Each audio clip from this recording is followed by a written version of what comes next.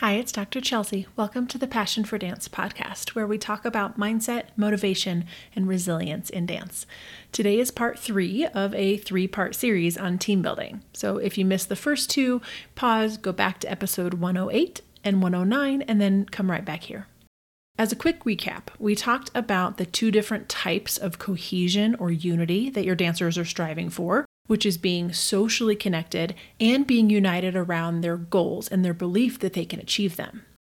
Then we covered the 4 different factors that influence your ability to bond and how to lean into the factors you have control over and be aware of those important factors you may not be able to change, but they're still impacting your dancer's ability to form that strong connection.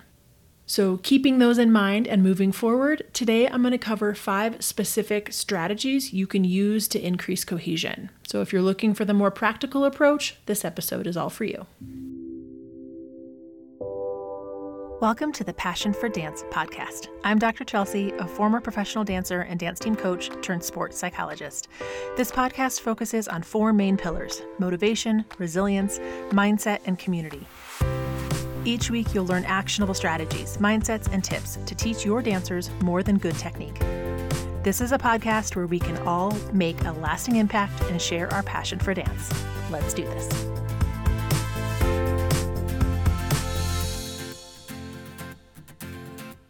I hope hearing more about the different types of cohesion and different aspects of a team that influence cohesion is all helpful to set the stage. But I also know sometimes we just need the practical advice. I was always the coach that was saying, just tell me what to do and I'll do it. If it's going to work, just tell me what to do.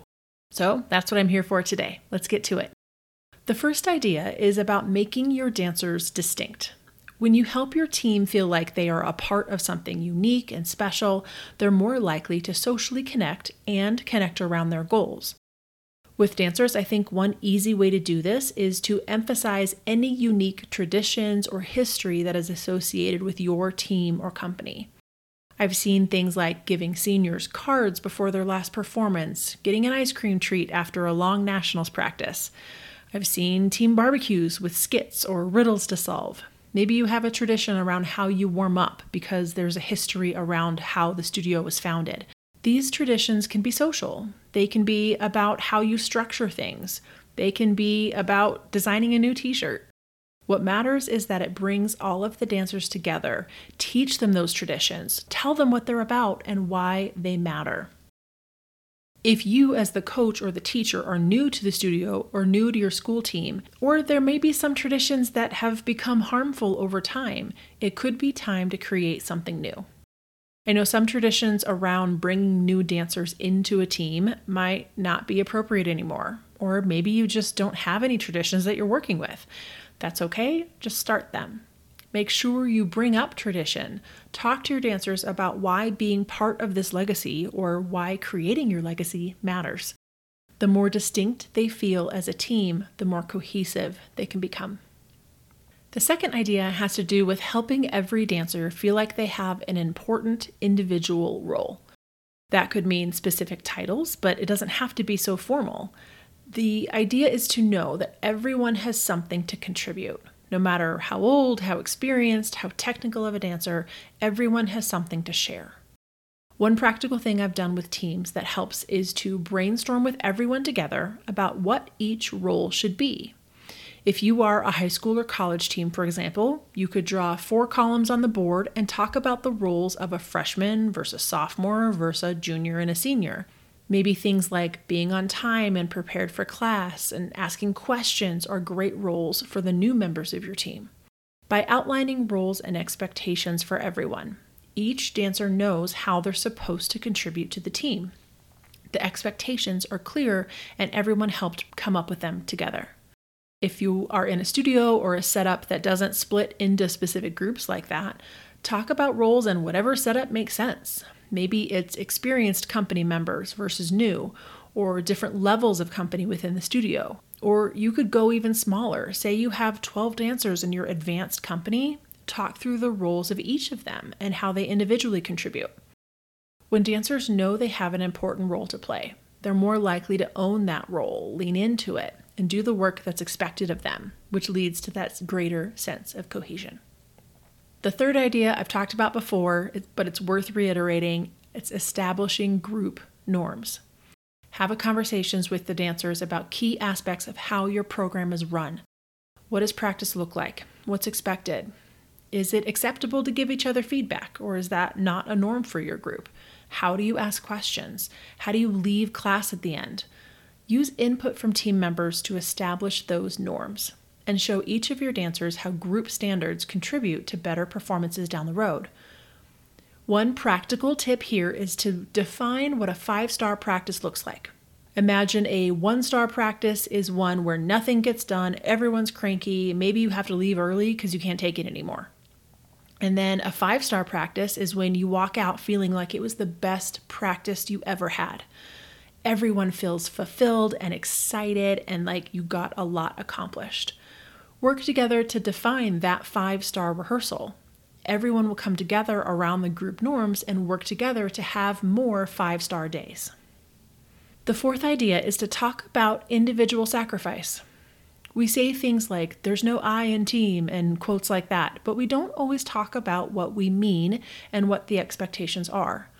Maybe team members are all expected to work a certain number of hours on fundraising or a community service project.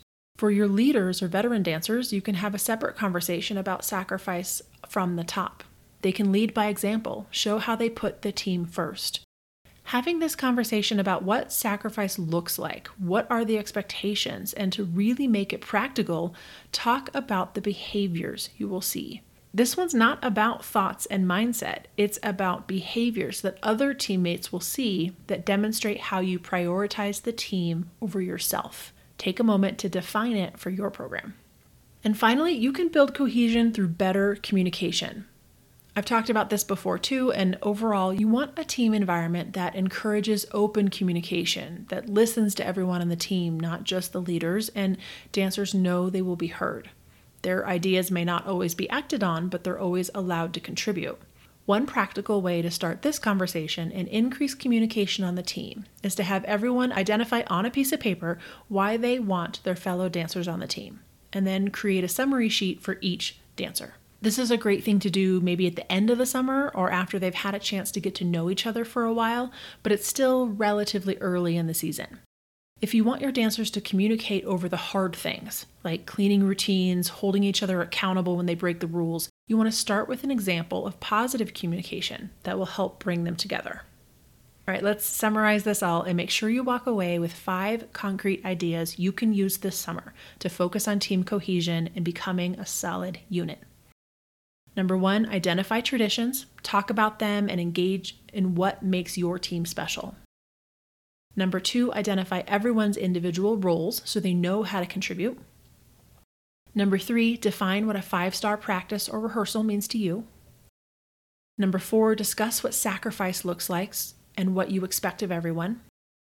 And number 5, start with a positive example of communication by having everyone talk about why they want each member as a part of the team. These are just a few of your options, but I hope you are inspired to use 1 or 2 or even all of them this summer. If you try something and it works, let me know. I'd love to hear from you. You can always share your team building ideas and success with me by leaving a voice note at chelseapierotti.com/message. You'll see the link in the show notes as well. And if you didn't grab the free download yet, I also have 15 ideas for team building games that you can get for free. You can use the link in the show notes for the webpage for this episode, chelseapierotti.com/110. Thank you for listening. I hope you have a wonderful time setting up your team for success this season, getting to know each other and creating those lifelong connections. As always, keep sharing your passion for dance with the world.